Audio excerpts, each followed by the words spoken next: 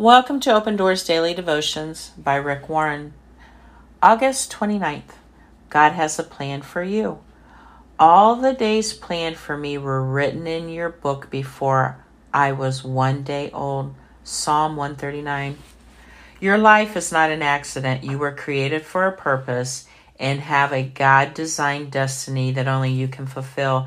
Before you were born, God shaped you to have a unique mixture of spiritual gifts, passions, abilities, personality traits, and experiences. There's no one else like you in the world. In fact, the Bible says you are God's original masterpiece, custom designed for a specific purpose. It's an eternal purpose, and God is preparing you for it during your life on earth. God wants you to fulfill your destiny even more than you do. However, your destiny is not your choice.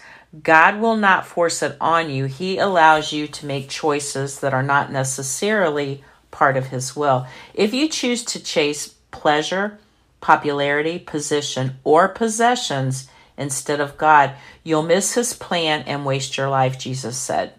What good is it for someone to gain the whole world yet forfeit their soul?